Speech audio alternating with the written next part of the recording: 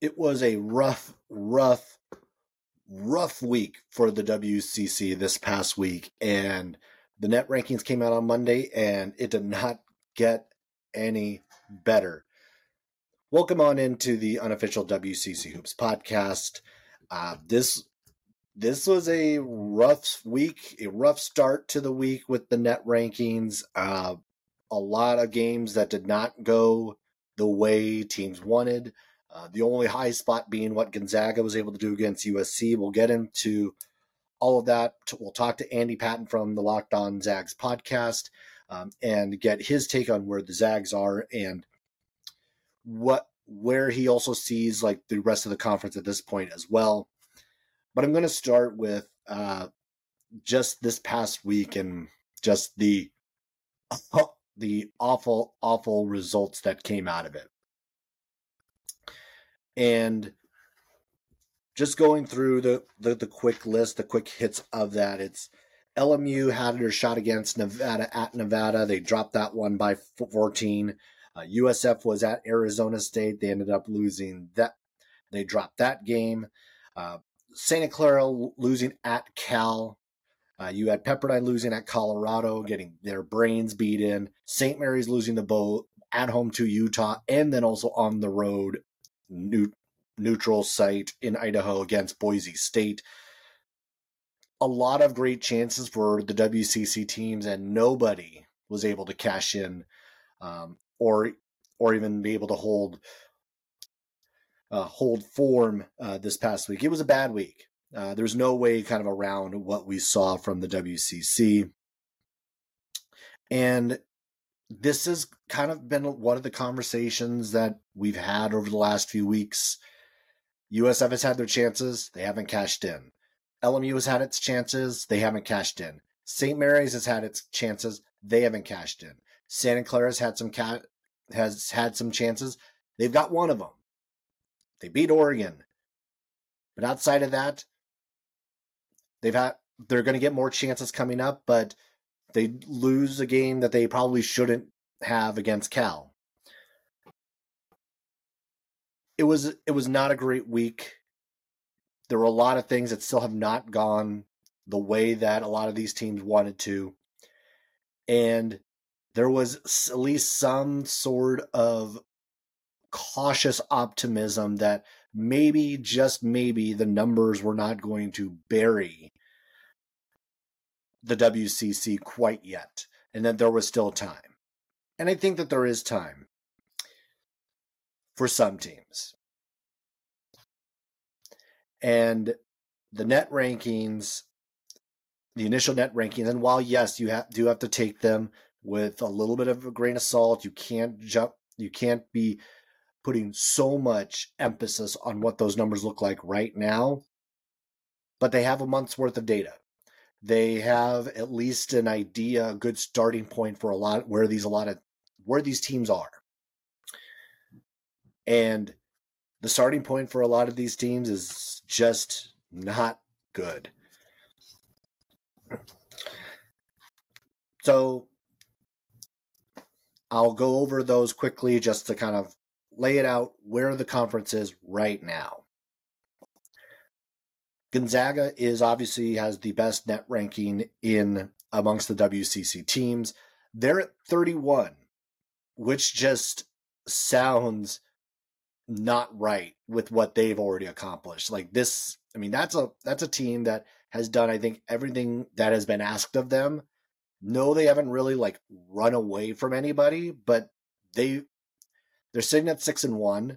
They've lost to Purdue. They lost to Purdue, but they have wins over USC, UCLA. You'd think that maybe they'd be better than 31. Second WCC team at 49 is USF. And this, I don't think them being second is necessarily is not a surprise to me.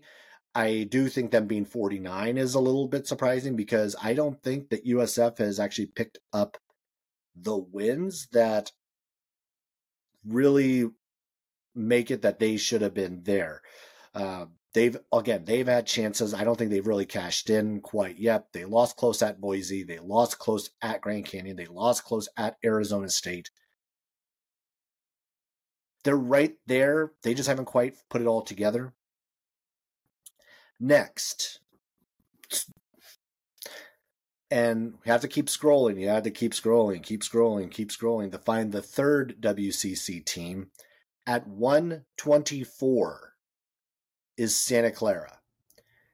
And they have maybe actually the most similar ranking to what their current KenPom is. It's 124 to 137, so not a whole lot of variance between those two. I think Santa Clara has been kind of jobbed by the metrics to this point. That Oregon win not carrying all too much weight yet. Obviously, that's going to end up looking better and better as it goes along because Oregon's at least going to be a half-decent team in the Pac-12. But Santa Clara being the third team in the WCC. Also, they're right at that quad 2 cut line, the road quad 2 cut line at 125. So 3 teams in the WCC right now count as a quad 1 or a quad 2. Notice a team I haven't said yet. It is the next team I'm going to mention. And I have to keep scrolling. At 155 is St. Mary's.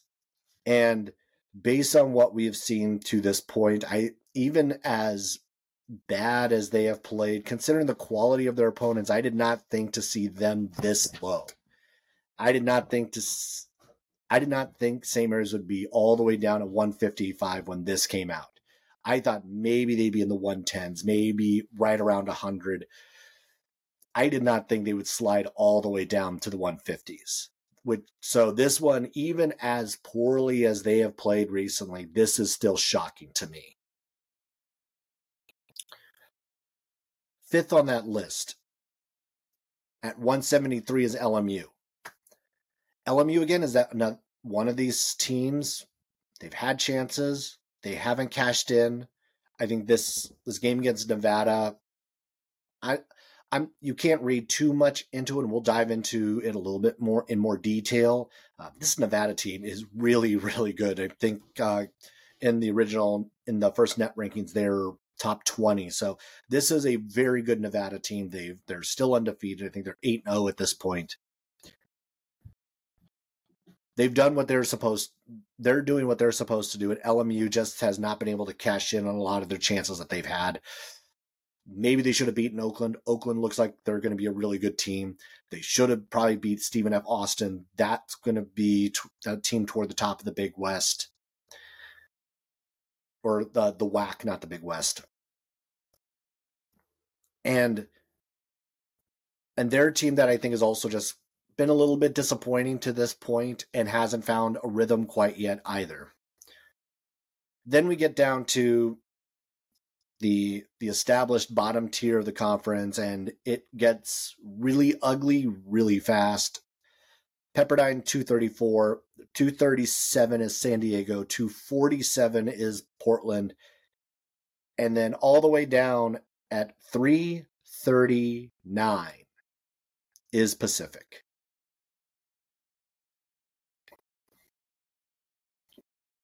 The bottom half of this league has not done itself any sort of favors. The WCC in general in the non-conference has not done itself any favors. They haven't really picked up any wins that weren't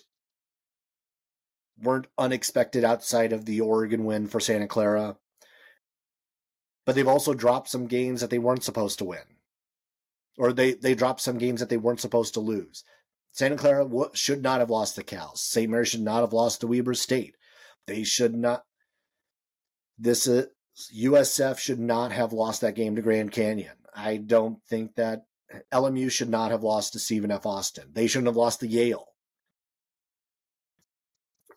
You can go up and down the list of teams that they should not have lost to. Portland should not have lost the way they did to Air Force. It's been a really disappointing non-conference for the WCC overall. This is still only the first month of play. We have a whole other month before conference starts. And the schedules do get largely a little lighter. I think a lot of the WCC teams kind of loaded up early on, especially St. Mary's. I think USF kind of loaded up a little bit early as well. And it's going to get, I think, a tiny bit easier. So there's room to make up some of this. But I mean, let's be honest with where the net rankings are right now. It's not good, essentially, for anybody outside of Gonzaga and USF. Santa Clara, I think, still has a shot because of the number of tough opponents they have in December. But the Cal loss really, really hurts. I'm really curious to know what that would have been had they beaten Cal on Saturday. So what does this mean for a lot of these teams? What does this do for the chances of some of these teams? And we'll go ahead and start with the team that is on that short list, is on that list of most disappointing teams, if not the most disappointing team early on, and that's St. Mary's. Lost a couple of games over the week. They lose to Utah at home, and that was one that really seemed like it got away from them in the second half. They went about 7-minute stretch without a field goal. It was a really fun game there in the first half between St. Mary's and Utah. But that second half, this offensive drought that this team has the tendency to go through reared its ugly head again and found a way to bite this team. They ended up down 13 late in that contest. They put on a run very, very late, 3 minutes left in that, and did have a shot with about a minute left to get that game to a single digit or one possession game. They had a shot, but it just was a game that slipped away and really just keyed in on that scoreless streak, because for the most part, St. Mary's was in that one, and that was one they should have had. And then a few nights later, playing in Idaho against Boise State, rather than waiting until the second half, they decided to start the game without a field goal for the first 7 minutes. They up until the 13-minute mark in the first half, they had 1 point, no field goals. They didn't have a point through I think it was the nearly to the second media timeout. The St. Mary's team, and they did crawl back into this, so it's not like they got blown out. They ended up losing by 4, or they lost by 5. 4 or 5. 3. They lost by 3 to a good Boise State team who beat USF just a few weeks ago. And they have just not been able to find the gear to get themselves over the top and not have these really devastating scoring droughts. Because it really does seem that if teams can take away one guy, really, if they can take away Aiden Mahaney and force someone else to beat them, that is the game plan. And to this point, St. Mary's has not had an answer for that. They have not had an answer of who can actually help stem the tide when one guy can't get open. They need the Alex Ducases, and Ducas did play well against Utah, not so well against Boise State. They need the Augustus Marshallonis, who played well against Boise State but did not play well against Utah. They need Mitchell Saxon to play well, and he looks a little bit flustered and unlike the player that we saw a year ago. And this team looks also not as deep as we thought it might be. Not the team that we thought we might see to this point. And this is not just it's a surprise to almost anyone who's watched this team to this point. They're 3-5. This is the first time they're at 3-5 since the 01-02 season, Randy Bennett's first year in Moraga. This is going to be the first time since 2005 that through 10 games they will not have a winning record. There's a lot of first time since with this squad, and it's not like that this team is still not talented. I think they've played far better this past week than they have a couple of weeks ago. But they haven't yet found a way to get over the hump against good teams. They're still far better. And we saw against Davidson how much better they are than that level of a team. But they still have not figured out how to get over the hump against tournament quality teams. And that's been the challenge to this point. And that challenge is not going to get any easier this week because they're going to be at Colorado State. And looking at that game, looking at that matchup, I mean, Colorado State is a load. Colorado State is going to be one of the better teams that they see all year long. And this is a team that's also beaten them twice in the last 2 years. They beat them in Moraga last year when they weren't very good. They beat them pretty soundingly a couple years ago in Fort Collins. So this is going to be another interesting matchup to kind of see what this team can do. Because St. Mary's, I mean, looking at this game, I'm not all that optimistic about their chances against Isaiah Stevens, who's one of the better guards in the country. 17 points a game, 53% from the field, 7 assists a game. I mean, it's going to be a tough challenge, I think, for this St. Mary's squad to go into that building, a building they have not played well against, a team they have not played particularly well against, and get a win. Can they? Sure. This team is capable. The talent is there. They just have not been able to put it all together. And that's the problem. It's that right now they need everything to go right for it to go right. And they've also been tested not only by good teams, but it's also been tested by teams that are really ground and pound teams. Like you look, San Diego State, Xavier, Boise, even to a lesser extent, Utah is that way. It's like you had a lot of teams who were just going to just really try to play physical, really try to slow you down. And it really does look like putting St. Mary's into a half-court offense right now is actually to their detriment, which has been a strength for so many years. It does look like when they can finally speed up and play a little bit faster, they've played a bit better. I thought they looked better against Utah, and they play a little bit more up-tempo. When they played against New Mexico, a little bit more up-tempo. St. Mary's, I thought, they looked better.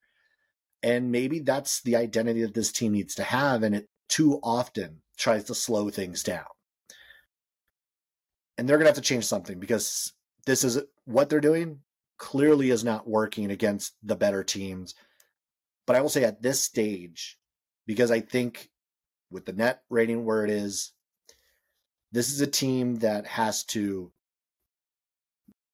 really start to make adjustments so that they're playing their best into February and into March, because it really does feel like at this point that St. Mary's is going to have to win the tournament in Vegas for them to really have a shot to get back to the NCAA tournament. I don't see the scenario where they can get back into it as an at-large this season. It seems too far-fetched, too many things have to go right for that to be a real thing.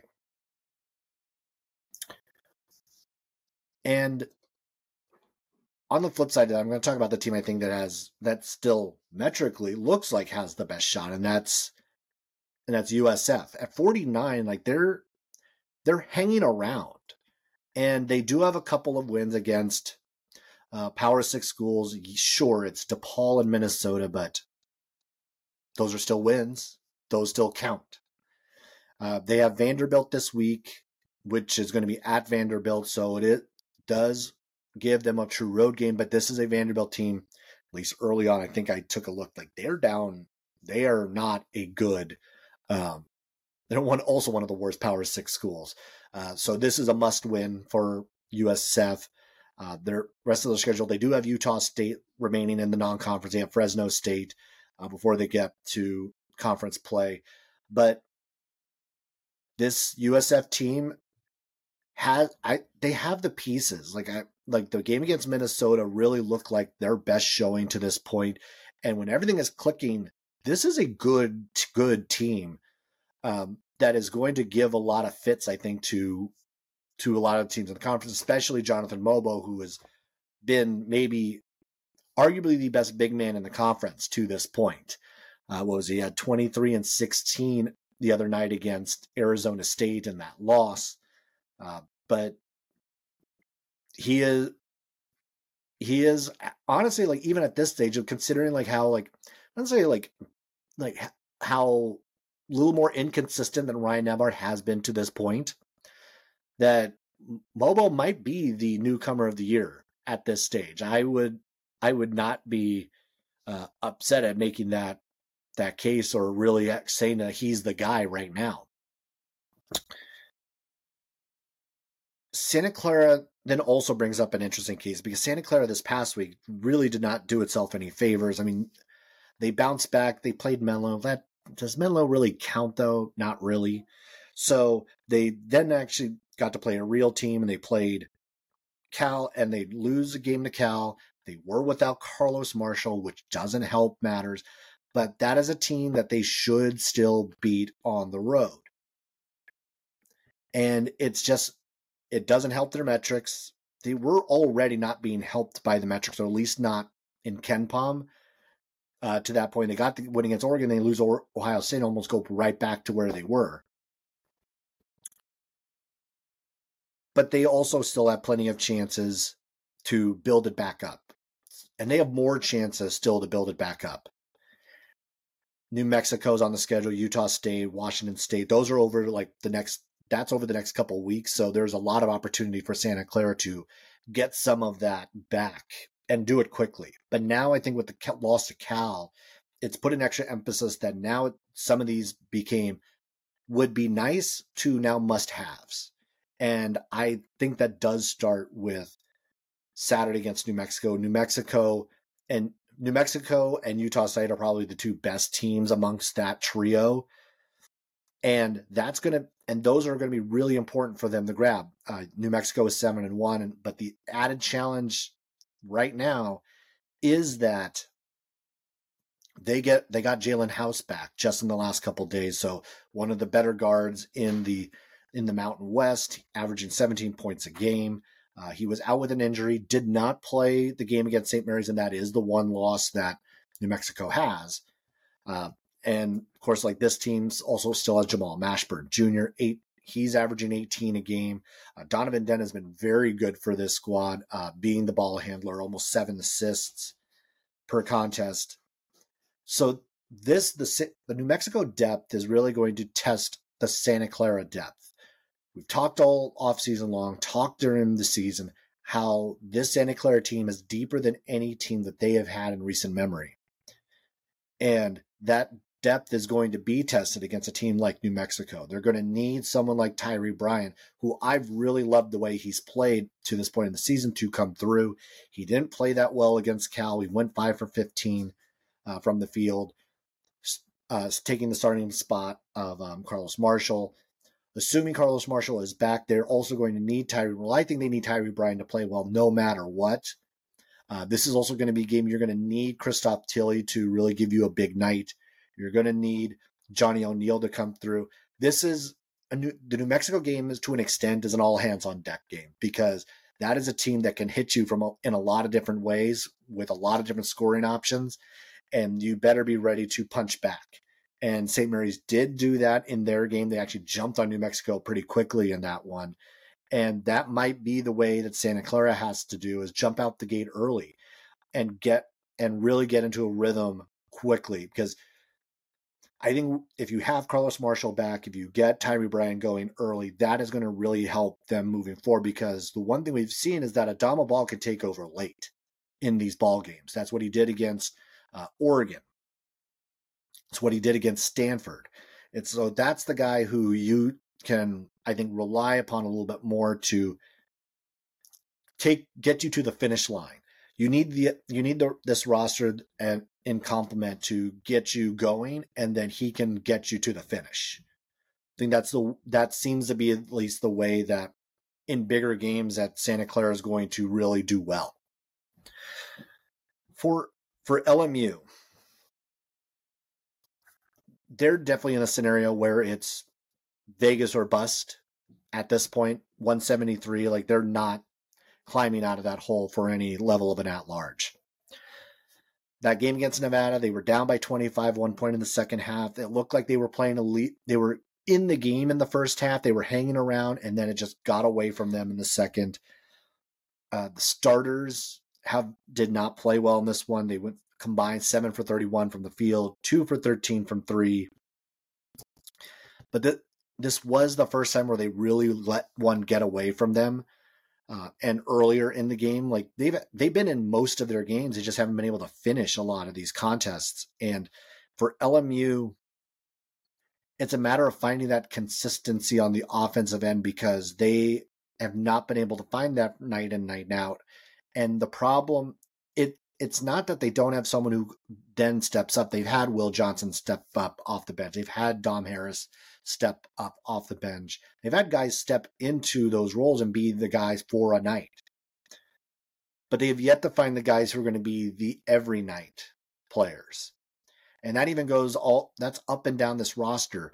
On any given night, it could be anybody, which it's good and it's bad because you don't know who you can rely upon one night to the next. And I think for LMU, this is the challenge. Who can you rely upon night in, night out? When you get into late game situations, who is the guy? Is it just the hot hand that night?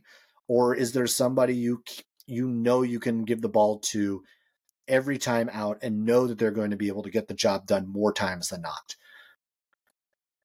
And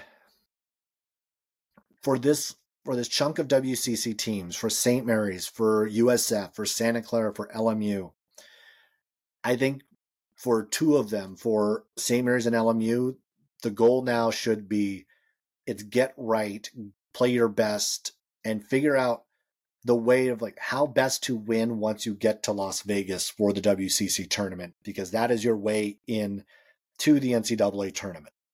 For the likes of Santa Clara and USF, I think that they both have opportunities to take care of business and maybe, just maybe, do enough that it won't be necessary to win in Vegas. Will it still be necessary to probably beat Gonzaga at least once? Yeah. Will it be necessary to probably clean house on everybody else? Yes. But it is doable. I think it's far more doable than for St. Mary's or for LMU, which obviously it's easy when I can look at the numbers and say 155, 173, longer shots for those two than it is for USF and Santa Clara. But I will add this note before we start talking about Gonzaga, is that for both Santa Clara, St. Mary's, USF, and to a lesser extent LMU, I do think all of them are capable of beating Gonzaga. I don't think it's a foregone conclusion that Gonzaga wins the tournament in Vegas. Right now, Gonzaga is playing the best and maybe the best team for the regular season. They have been the most consistent, they have handled their business, and they are getting better. But I do think that they have holes. I do think that they are not as dynamic as they were a year ago. They are a different team than they were a year ago.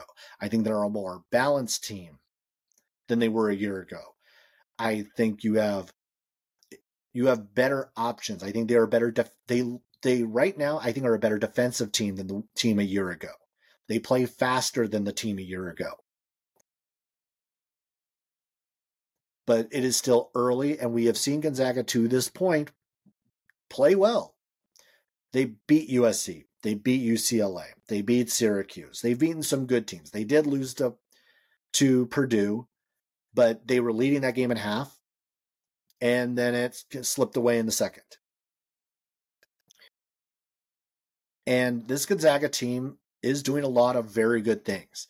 And before we go any further, we're going to get Andy in here. We'll talk about the Zags and really where they are at this point, and talk to him more also about where he sees the rest of these teams moving forward.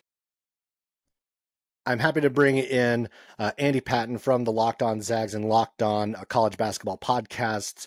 Find them on YouTube. Find them on your favorite streaming service. Andy, great to have you. How was Vegas, and what were your initial impressions of getting to see the Zags in person? Yeah, it was great. It was a fun trip. Always good opportunity to see the Zags. Got a chance to also watch the Colorado State Washington game, which was a fun game, particularly in the second half. Shout out former pilot Moses Wood was phenomenal in the first half for UP in that one. They unfortunately weren't able, or for UW, they weren't able to pull off the win over Colorado State. But yeah, Gonzaga looked incredible. They jump out to a 15-2 lead, absolutely blitz USC right out of the chutes. Dusty Stromer's hitting threes. I think you could kind of tell that the game plan for Andy Enfield and the Trojans was to potentially let the freshmen shoot threes, which is an understandable game plan. Then he knocks down a few early, and USC wasn't expecting Gonzaga to run as much as they did. And I felt to me like Gonzaga really had a strong game plan in this one to force Collier and Boogie Ellis into mid-range jump shots or three-point shots as opposed to letting them get all the way to the rim and not let them rebound very well. USC's a pretty poor rebounding team. Gonzaga out-rebounded them in a big way, got out in transition in ways that I think they wanted to do. The bigs off the bench were phenomenal. Ben Gregg and Braden Huff both had fantastic games. Ben Gregg, 14 and 8, coming off the bench, hitting some huge shots in that second half. And I saw somebody describe this as kind of a professional win for Gonzaga. Like, this is how you need to win games against good teams. You get out to an early lead and you just never really let them get back. I think it got within 6 or 4 in the late in the first half, and in the second half, I'm not sure it was barely within double digits. I think there was maybe a few times it was 9 or 7, but it never really felt like Gonzaga was in danger of actually losing that game after the first 4 minutes. And to do that against a team that is not ranked currently, but I think will be ranked at some point this season again. They started the year ranked. I think once they get Bronny back, I think this USC team is second or third in the Pac-12. I think they'll be at the bottom half of the top 25 for a while, and that's a really nice win for. So you expect it from Gonzaga at this point. They're always beating Pac-12 teams, but this was not a super easy win, despite the fact that it kind of looked like it. And I think that's a testament to how good this team can be. Yeah, I think it was. I don't remember if there was as much of mention of it during the UCLA game, the broadcast for that one, but multiple mentions of the Zags win streak against Pac-12 teams, and this one, 16 straight, dating back to 2016, which is obviously like just an incredible feat when you consider who the Pac-12 teams have been in that stretch. I mean, we've now seen about a month of play from everybody and from specifically from the Zags. Like what have been a couple of things that have stood out to you about the way this team has played to this point? Some bright spots, concerns. What's your early read 1 month in? Yeah, it's funny. This Gonzaga team is a lot different, and I don't think we should be shocked by that. You lose a Drew Timme. I mean, he's not just like, oh, Gonzaga's best player left. He like was the team. Like, the offense and the defense were dictated by his strengths and his weaknesses. Offense, of course, was funneled through him in a way that Gonzaga, they always have high usage bigs. They always have, but Drew was on another level with that. And then defensively, I don't think they were able to do some of the things that they're doing now just because of some of his limitations. And so he leaves. You also lose, phenomenal offensive players in Strother and Bolton and Malachi Smith, and all of your bench depth basically leaves. And so you kind of have to rebuild. And what I like that Mark Few was willing to do was to adjust some of the styles that they like to play at based on the personnel that they have. And what we've seen in particular from this team that is different is defense. They are much more active defensively. They're using their hands more. They're playing the passing lanes. They're more aggressive. They're more physical. They're taking more risks. Like last year's defense and a lot of the defenses kind of in that Drew era were a bit more passive. They had Chet Holmgren, so they were able to funnel players to the rim and let him defend the rim, and they don't have that anymore. And they had Jalen Suggs, who's one of the most physically imposing guards they've had in ever, quite frankly. And this year's team doesn't quite have that, but they have this energy, this enthusiasm. Dusty Stromer has been phenomenal on the defensive end. I spent all offseason saying, hey, I really like Dusty. I think he's going to be a great defender, but freshmen aren't usually good defenders. And he has proven me wrong through the first month of the season. And Graham Ike may not be the rim protector that Gonzaga, I think, could have used this offseason, but he's great at hedging screens. He's great at using his size. He's really strong despite not being super tall. He's also got a big wingspan. And I think this team is playing defense much differently than they have in the past. I worry a bit about the depth and the amount of minutes we're seeing early from the guards. It's hard not to be concerned. I mean, Ryan Nembhard and Nolan Hickman basically are not sitting ever. I think Hickman played 36, and that's like the fewest minutes he's pretty much played all year against USC. And so I think how this team responds late in the season with all the minutes that they're playing here, especially in the guard room. I mean, they have 7 guys in their rotation. 4 of them are bigs. Basically, the only guards playing are Nemhard, Hickman, and Dusty Stromer. They're all starting. So I'm not super concerned. I think Mark Few will figure it out. I think Luka Krinovich, who's kind of that 8th, 9th guy, he hasn't played in a while, but I think that there's hope that he might be able to, as he learns the offense, gets familiar with college basketball. I mean, he came from Croatia. He didn't even join the team until September. Maybe there's some optimism that he can kind of carve out a bit of a role as the year goes on, but it's hard to have too many complaints about this team right now. Outside of a bad second half against a really good Purdue team, they've looked really good this year. I mean, that's definitely one of the things that popped out to me is the minutes played from especially those three, because the last 3 games Nemhard is 40, 36, 38, Hickman 40, 37, 36, Dusty is 40, 33, 35, and I'm less concerned about maybe Hickman and Nemhard because those are college basketball veterans. They've been here before. The more concerning one to me is probably Dusty Stromer, only because he is a true freshman. This is brand new to him. And that right now I think it's fine, but as we get into like mid-January into February, like how's that wear and tear going to be? And maybe there's someone on that bench that could step up. But that is, to me, like that's maybe the more concerning one, because I'm with you. Like I've loved the way Dusty has played defense to this point. I think his offensive game is starting to slowly come into form, which I think was fine for what Gonzaga needed at this point. But just his minutes, that just seems like so many minutes for a freshman, and to have that much reliance upon him, because I'm just trying to think of, because if he doesn't play now, and I know Gonzaga planned to have 2 other guys initially here, like this was also going to be Steele Venters. You hopefully, I mean, obviously health reasons, sideline Caden Perry, and he stepped away from the game. But I mean, man, that's my one big concern is for Dusty long term in this season. Yeah, and it's a completely fair concern. And I'd toss in the fact that Nolan Hickman in his first 2 years has really fallen off a cliff towards the end of the season, and that's something that worries me a bit too. He as a freshman, you're kind of like, okay, freshmen often hit a wall in February, but he did it last year too, and Gonzaga really needed him last year, and I think he had like 8 points in the NCAA tournament across 4 games, and 6 of them were against Grand Canyon. Like he struggled towards the end of the year, and so I think the conditioning for him has gotten better, but it's a concern that that's happened 2 years in a row. In terms of the 3 position, I think the guy they're really hoping for there is Jun Suk Yo, the South Korean 21-year-old. You could tell Gonzaga wasn't expecting a big role for him this year. They were kind of hoping he'd be 8th, 9th man, kind of playing a little like freshman year Rui Hachimura minutes, where he's just coming in garbage time, and he's kind of a hellraiser on the floor, but he's not really integrated into the offense or defense. And I think that was the plan with Yo, and now they have to kind of have him ready to potentially play more minutes. He only played 1 minute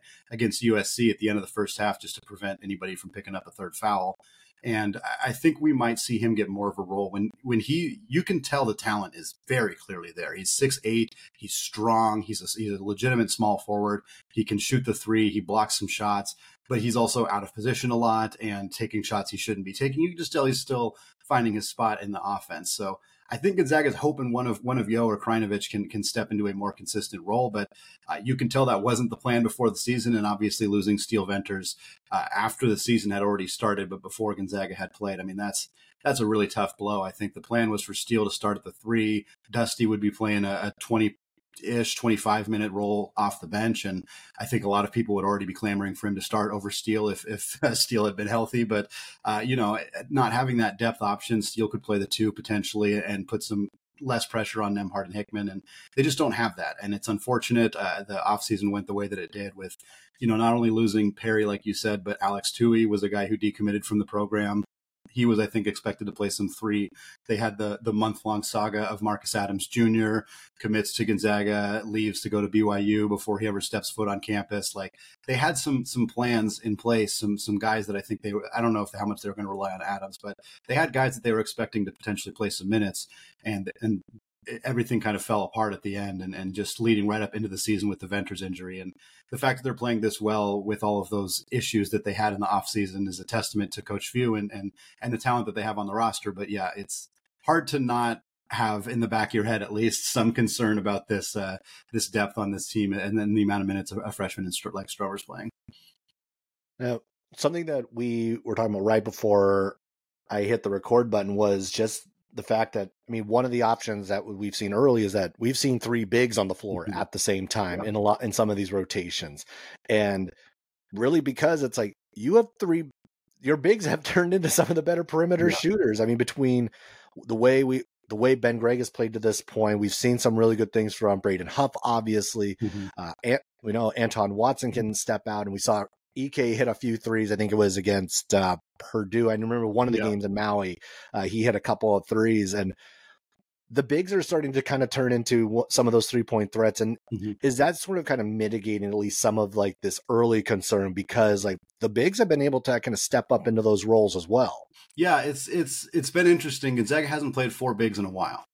In fact, the last time I can really remember them playing four bigs consistently was the 2016-17 team that went to the national championship. And there are, frankly, a lot of parallels between this roster and that roster. The depth is not there. And frankly, that roster started Jordan Matthews at the three and brought a redshirt freshman off the bench in Silas Melson. And if Gonzaga had Steele Venters, he fits that Jordan Matthews role really well. And Dusty could kind of be that Silas Melson role off the bench. I just spoke about this on Locked On Zags, but that team had 2-point guards in Williams, Goss, and Perkins. They had four bigs in Karnowski, Jonathan Williams, Killian Tilly, and Zach Collins.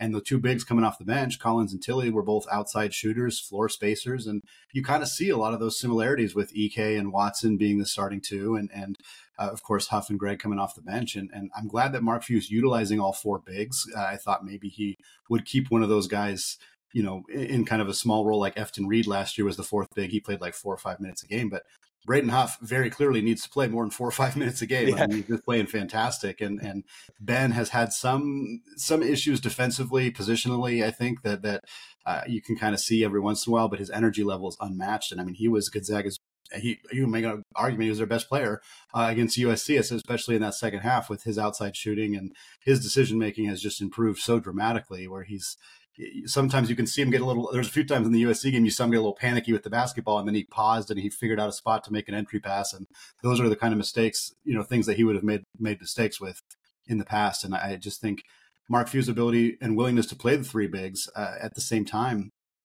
I'm not a huge fan of the three big lineup, especially not for long periods of time, but in short spurts, it works. And I think the reason I'm hesitant on it is because the ball handling skills. It was like, well, Ben Gregg can play the three because he's a good shooter. It's like, yeah, have you seen Ben Gregg dribble though? I mean, no disrespect to him, but that's not an area. He's not going to put the ball on the deck and go to the hoop. He tries a few times and it doesn't work. And Watson can kind of play the three a little bit more, but he's not quite as consistent of a shooter.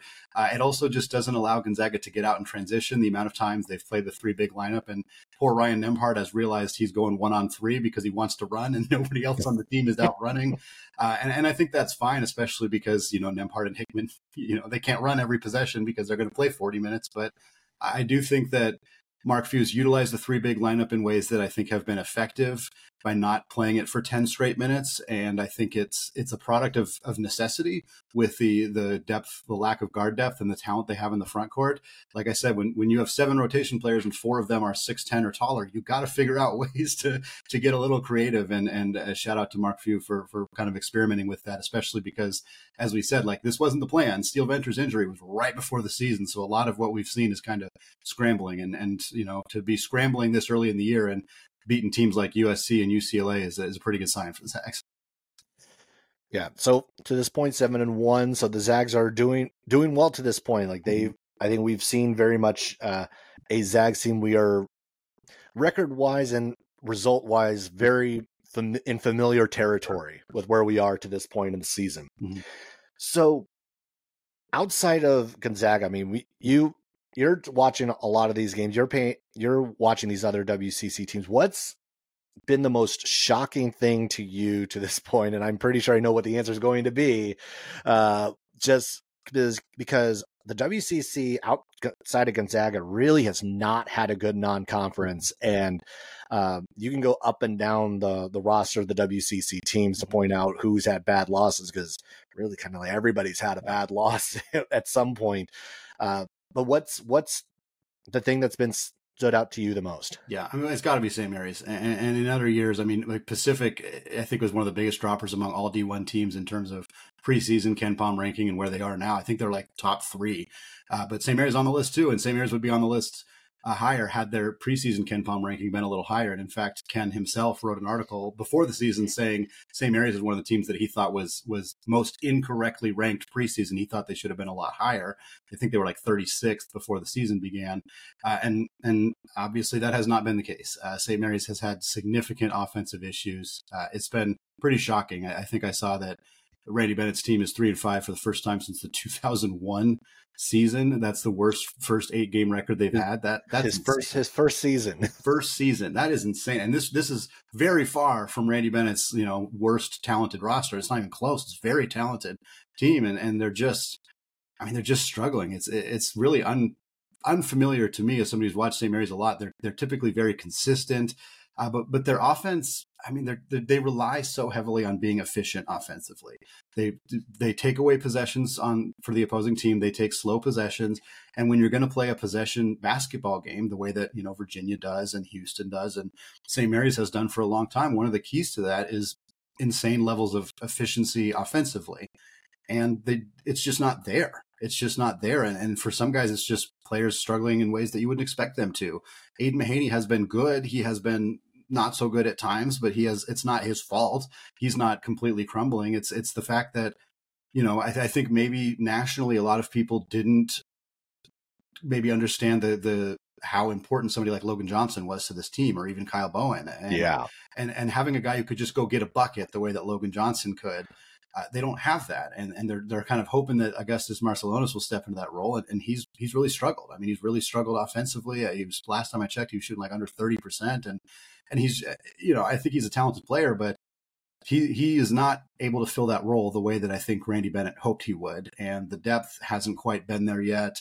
I like Joshua Jefferson. He showed some good things this year. Mason Forbes has showed some good things this year, but they haven't been at the level they need to. And I watched them against Boise State, and just kind of a listless performance from the team in a way that is unfamiliar from, having watched them for so long. And I still believe that this team is capable of turning things around. They have one of the best coaches in the conference. We have one of the best coaches in the country, to perfectly honestly. But the talent isn't as good as we thought. So even if they turn it around and they play more like what Randy Bennett wants to play, they play that same style, the efficiency ticks up. This is not, preseason they were a top 20 team, and talent-wise, they don't look like that. They don't. And I think that there's still optimism that they can finish second in the WCC. I don't think that that's it's certainly not out of the question at all. And part of that is because, San Francisco and Santa Clara haven't, or LMU, they have looked fine and they have looked good at times, but they haven't, none of those three teams have convincingly pushed past St. Mary's. I thought San Francisco might. They lost to Arizona State. It's not a horrible loss necessarily, but would have been a nice win for them to pick up. And they can hang their hat on 2 Power 6 wins, but it's Minnesota and DePaul, not exactly powerhouse programs for San Francisco. I like that team. I like that roster. I like their coach, Chris Gerlofson.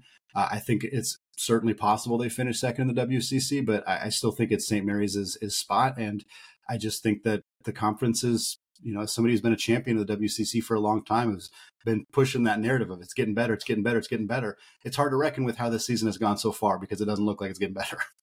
No, this has been one of the worst non-conference performances we've seen in a long time. Yeah. Long time.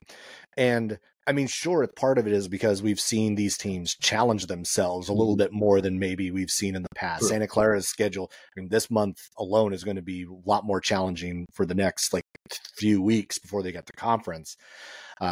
And St. Mary's, we know, that was, you really actually look at just who they've played. Mm-hmm. It is a bit of a brutal schedule. Yeah. Just basically nobody bad except their D2 game, which most teams have a D2 game. So also just it's just the style of those teams, because a lot of those teams are really grinding. Yeah. Will grind you, like New Mexico. Mm-hmm. You look at Boise State. You look at San Diego State, Xavier. These teams don't plan to score a whole lot of points either. They are we're just going to grind you into the ground. And they have Colorado State at Colorado State on Saturday, which there's another one. Yeah, it's just going to, and speaking of a team that's played really well. They're really good to this point. Was that when they clobbered Creighton a couple weeks ago. Yeah. I think I have Colorado State as a top 15, definitely a top 20 team. They're really good. That's going to be a great test for St. Mary's. I'm not counting on a win there, but if they play well, at least you're going to feel a lot better if they can play a close game against that Ram. Yeah. I think they've played better in the last week, especially after the horrible weekend the Vegas weekend was Xavier and San Diego State. They look a lot better than that, but yeah, there's still something left to be said. There's still time. I know, like that opening net ranking of 155 is frightening. Yeah, brutal. But it is early, and I know that there's still opportunities, but it really does feel for St. Mary's at this stage. They've got to run the table. It feels like not obviously like win every game from here to now, but if they want to get back to the tournament, it feels like you better win in Vegas. Yeah. I think if they win every single game from now until the championship in Las Vegas and they lose there, they might get in at large. But even then, like I would, if I'm St. Mary's, I'd rather say, okay, we'll take our lumps, lose a few games, but if we beat Gonzaga in Vegas, at least we get ourselves into the big dance, because I'm not sure I would even expect a bid out of that. And that's not something we've said about St. Mary's in early December, that they're already out of the running for net large. Yeah. That doesn't happen often, but they're kind of right on that borderline. Yeah, I think the one thing, maybe there'll be some sort of switch like we saw in 2019. There was kind of like a mid-season switch that they did after getting clobbered by Gonzaga that actually set them on the gritty, not pretty trend that ended up actually resulting in a couple of 2-5 seeds. So we'll see if that ends up if that ends up happening and how the rest of the season goes for them. All right, Andy, thanks for hopping on. Thanks for chatting some WCC hoops. Zags are going to be at Washington this week. With a Washington team that also looking pretty good. Yeah. Their only losses, Colorado State, Nevada, both undefeated, and that thriller against San Diego State in overtime. So that's going to be a fun matchup on Saturday. So Andy, thanks a lot for hopping on, and we'll catch you down the road. Zach, anytime. Appreciate it, man. Thank you for having me on. So this Gonzaga team has played really well. I think that there's a lot of good that's come out of what we've seen from them so far. Dusty Stromer, to me, has been the highlight of what we have seen to this point, mainly because he was the most unknown, because he's a true freshman. You don't necessarily know what you're going to get early on. And he's done all the little things. He's played defense. He's passes the ball well. He's showing the effort. And now the offensive game is coming along with it. We saw him hit 4 threes on Saturday against USC. It's starting to come around. And you knew that was going to happen, because that's what he came in as. Like, he was going to be a scorer. And he's starting to show a little bit more about that. But the big concern for me, and Andy and I talked about it, it's the minutes for these guards. I am actually very concerned about what we might see as we get deeper into the season, and as we get to late January, into February, into March. Ryan Nembhard has played a ton of minutes already. Last 3 games, 40, 36, 38. He hasn't played any less than 34 he's played less than 34 minutes once so far. Hickman, 40, 37, 36, last 3 games. Also, only once less than 34 minutes so far this season. Stromer, last 3 games, 40, 33, 35. There's not a whole lot of depth to this backcourt, and we have not seen it to this point. Yeah, there might be some options that we might see as we go forward, but at this stage, it doesn't look like Mark Few is trusting anybody else outside of these 3 to really get through these games. And is the schedule getting any lighter? Not really. I mean, this Washington team coming in, or they're going to head to Seattle for this weekend. They're 4-3, but the 3 losses are to 2 undefeated teams, and then the third one is San Diego State, where they lost 100-97. So it's not like this Washington team is not going to be a factor. It's not going to be a team you have to be concerned about. This might be actually probably a Washington team that might be more capable of beating Gonzaga than any in recent memory. Also putting the Pac-12 win streak to the test again. 16 straight, can it be 17 against Washington? And then UConn in a couple of weeks. I mean, we saw what happened the last time they saw UConn, and yes, it is different pieces on the UConn side, different pieces on the Gonzaga side. So we'll see, but this UConn team has still looked just about as good as it did a year ago. So it's hard to really, it's hard to get too ahead of ourselves when it comes to looking at what Gonzaga might be deeper into the season, because they're going to get tested over and over and over and over again. And I think they're going to need someone else to step up and at least relieve some of those minutes. Otherwise, because that many minutes for a true freshman seems like a lot. That many minutes for a point guard who's going to be heavily running the offense around the perimeter, especially when you have bigs who are going to really just, you have two who are going to clog the lane, you have two who are going to sit on the perimeter. It's just concerning. I think that's the bottom line for me. It's like I'm concerned about just the number of minutes they're going to have to play. And we know that this is a team that usually relies heavily upon just a few guys, and they usually play a ton of minutes. But this seems to be a little over the top on number of minutes played, at least early on, because right now it's 35 plus minutes per game for all these guys. And talked about the Washington game on Saturday. Saturday is going to be a huge, huge WCC day. Was it 8 of the 9 teams are in action? Portland is at North Dakota. Santa Clara has New Mexico, as we mentioned. St. Mary's is going to be at Colorado State. Pacific at Fresno State. Pepperdine hosts UC San Diego. LMU has UNLV. Santa Clara and LMU will be at the same venue in Henderson for that one. Arizona State is heading to San Diego, and then Gonzaga obviously at Washington. So Saturday is going to be a huge day for the conference. Those are the biggest games of the week as well. Like, all those games are going to be really good contests. USF is the only other one that has something that we mentioned, that it's Vanderbilt on Wednesday. So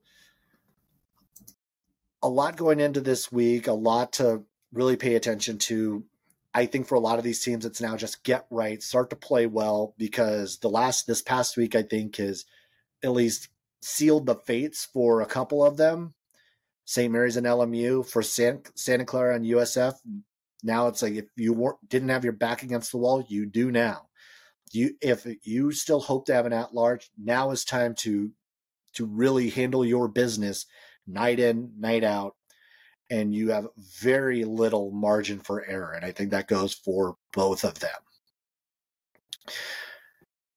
All right, well, that'll do it for this episode of the unofficial WCC Hoops podcast. Be sure to subscribe to the podcast on YouTube, and also like it and favorite on your favorite streaming services. Follow me on social media at Posts by Zach. Also, the official account for the podcast on off WCC Pod on Twitter. All right. With that, happy holidays, everybody, and I will catch you later.